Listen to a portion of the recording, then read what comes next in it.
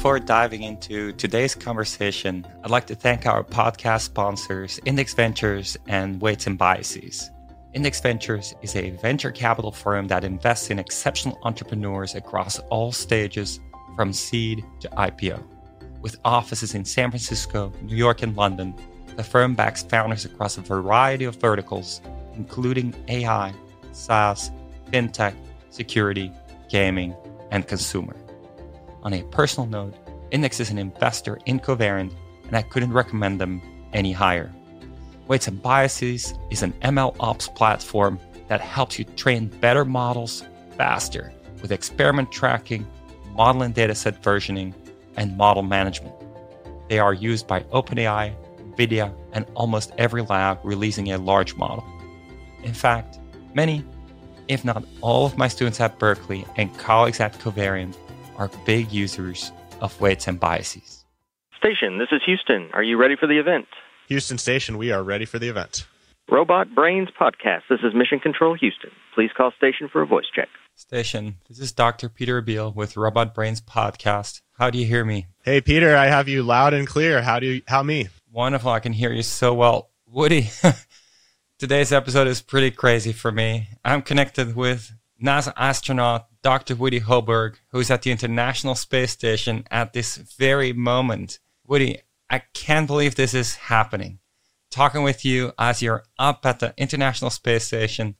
So excited to have you on the show. Peter, thank you so much. I'm so excited to talk with you today.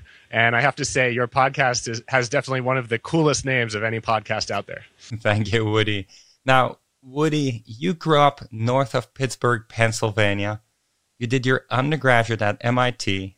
From there came to Berkeley, where I had the great honor to be your PhD advisor. Then you spent some time at Boeing and became professor at MIT.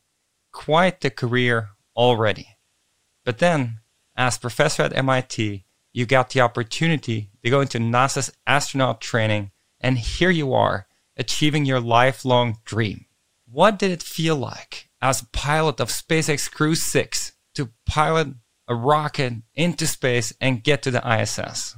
Well, Peter, it felt amazing. I can still remember, well, first of all, the ride was absolutely incredible. We get up to around 4 Gs on both the first and second stage. So it's just an absolute sports car of a rocket, truly a thrill. And then at second engine cutoff, we're suddenly weightless.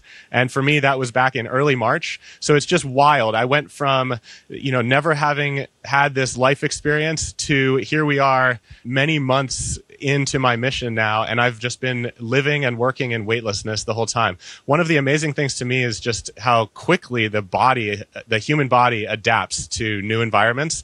I feel like I've lived and breathed that every day up here. So you think it's going to be a big surprise when you get back on Earth several months down the line and just have to deal with gravity again?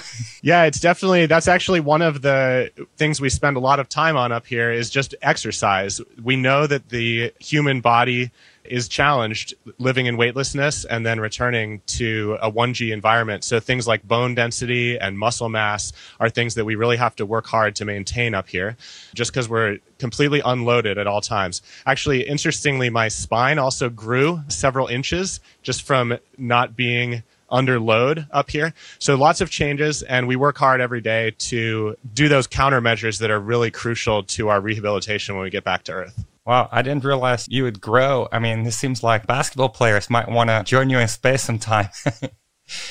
Now, Woody, we also have you on video. So is there any chance you can show something off to showcase you are truly in a essentially zero gravity, technically microgravity environment? Yeah, we're in free fall all the time. So we are in low Earth orbit here. We're about 250 miles above Earth. There's tons of gravity up here, and that's what's keeping us in orbit. But because that gravity is acting on me with exactly the same force that it's acting on the space station, and there's no other external forces, I'm completely weightless here. And so everything floats, the microphone floats, and there's really no up or down. We kind of designate the way that I've been appearing on camera this whole time. We kind of designate this as right side up. Toward my head right now is away from Earth. Down toward the floor is towards Earth. But really all of the different orientations I could be in feel exactly the same to me. It's one of the remarkable things up here. Now, Woody, flying rockets, being in space are obviously mind-boggling achievements and experiences. Being at the ISS, what you're doing there, how would you say it's impacting humanity today and in the future? I love that question, Peter. I think humanity has an innate desire to explore. And I think that this is one big part of our constant exploration as humanity. I see the ISS's contribution as two main things. Number one, it's the science return. So we've had a continuous human presence up here for over 22 years now and counting. And over that time period, we've done literally thousands of research experiments. And it tends to focus on things that can only be accomplished here in this weightless environment. Things like novel protein folding or manufacturing structures that can't hold up under their own weight, but are nevertheless interesting structures. Or studying the human body and our adaptation to this unique environment. And so this scientific research is relevant both to applications back on Earth, and then it's also relevant as we look to explore with human space exploration deeper into the solar system. And then number two, I see this place as a proving ground. So our experience living and working in space up here over that long time period has really taught us. And as you know well, it's one thing to implement new algorithms, but sometimes you really have to put it on the real robot, on the real hardware, roll out your policy and see how it actually performs. And so we need this real proving ground where we can test out our tools and techniques and use them as we move forward ultimately to the moon and Mars. And those are our next goals in the next decade. Well, I love both of the main things you highlight there, the scientific advances that are possible thanks to experiments there, and humanity moving forward beyond Earth at some point, which speaks to many people's imagination, obviously, and might even be necessary in case something happens on Earth that we can't defend ourselves against in some way or other. Going to the science first, are you able to say something about specific scientific experiments you've done and their potential impact? Sure, absolutely. I've had the great pleasure to work on probably tens to hundreds of different scientific research projects while I'm up here. So it's been really amazing. A number of them are actually doing research on myself. So I am, in fact, the test subject. So one example there is I'm actually eating a modified diet up here. I'm eating a lot of fish, some extra lycopene, and we're actually studying how that modified diet affects my immune system and some other measurements relevant to my adaptation to long-duration spaceflight. Another example that's where I'm not the research subject was something called engineered heart tissues and another similar study called Cardinal Heart. And in both of those, we're looking at tissue chips and heart muscle cells. And it turns out that heart muscle cells actually degrade more quickly up here in a weightless environment than they do on Earth. And so we're actually using this environment as a test ground to study treatments for things like heart disease.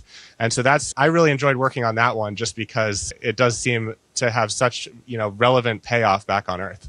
That's amazing. I'm curious when you mentioned immune system, Woody. I imagine when you're up in space, you're not exposed to a whole lot. Do you explicitly expose yourself to things then to test it? No, we try pretty hard to keep the any pathogens off the space station. We actually have a quarantine period before launch just to make sure that we're as healthy as possible before we arrive. And then we also do a fair amount of testing. So we test our water. We do some just swabbing around the space station looking for things like fungi and other microbes. So we're constantly testing and making sure that we don't have anything like that up here.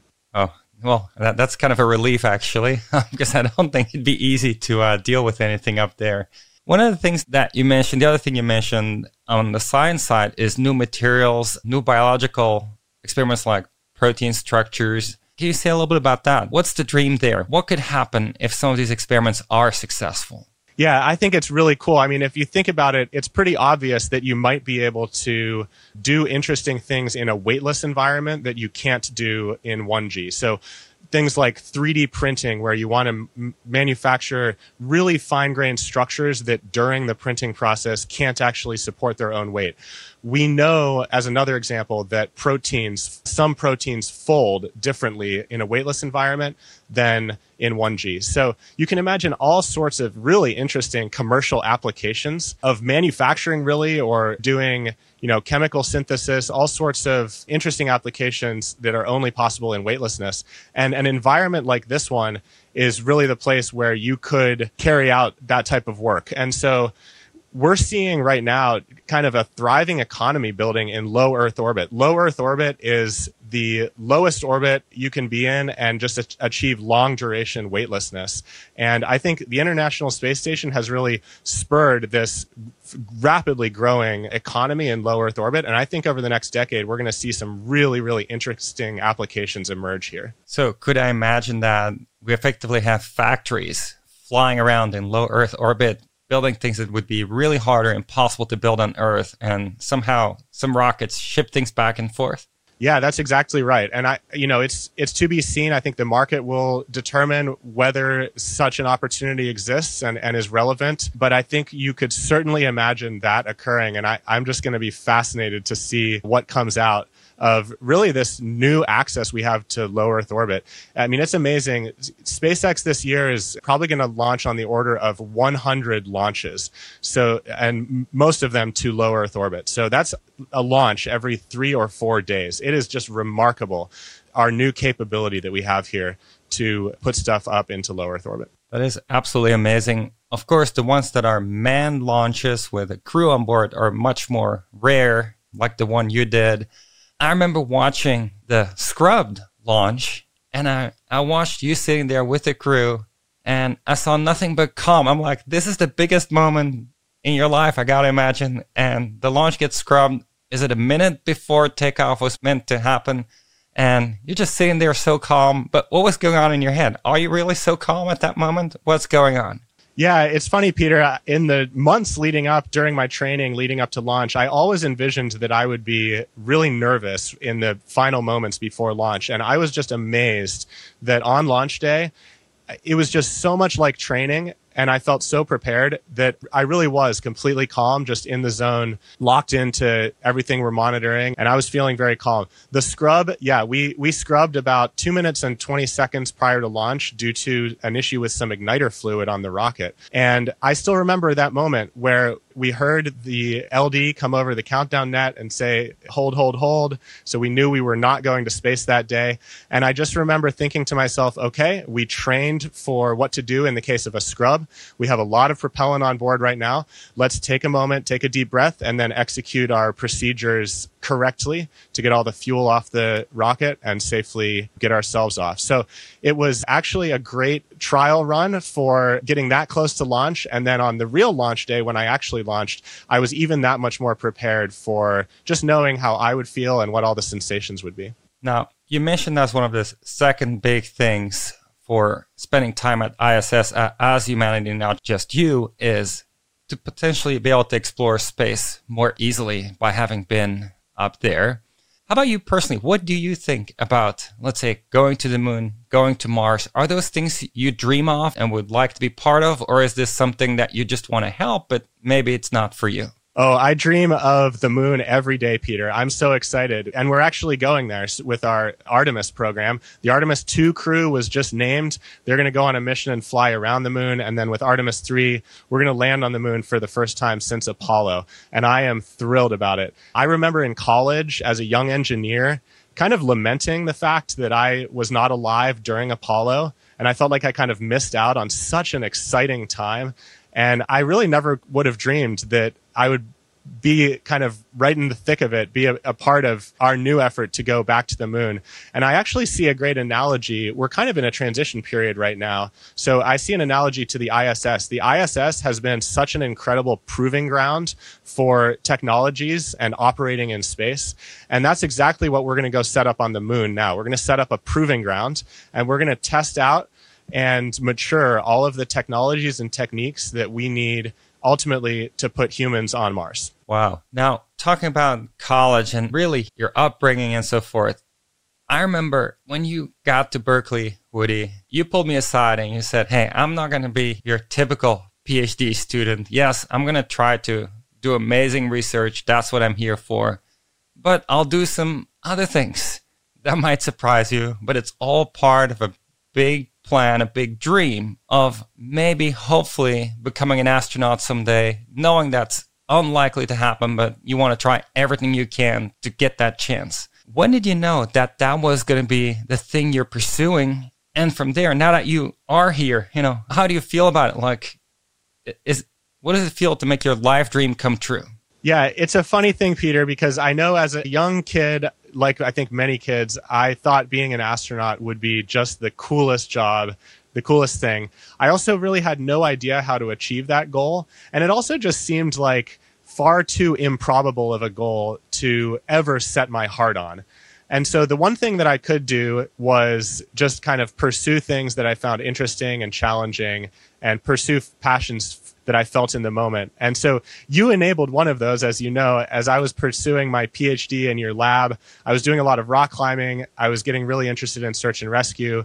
And I told you, hey, I want to spend some summers working rescue in Yosemite. And to this day, I can't thank you enough for your open-mindedness in allowing me to go do that, to take some summers away from the lab. And I did a lot of great research on my laptop from the STAR cache while I was out there, studied a lot of math that ultimately kind of became my PhD thesis. But yeah, things like that. I'm grateful for people like you that allowed me to really pursue my passions in every moment along the way. And I feel really lucky. I know there was still a bit of luck involved in getting here, and I'm just so lucky and blessed to have this opportunity. Well, Woody, knowing you the way I know you, and we've known each other both professionally, but also in our personal lives, I mean, I could not be more proud to have you up there, and I could not imagine a better representative of humanity to be up at the ISS and maybe beyond in the future. Woody, thank you so much for making the time. I can't believe this actually happened. So impressed and proud of you. Thanks for making the time. Peter, thank you. It's always a pleasure to talk with you. You're making me miss whiteboard sessions, just talking about math in your office.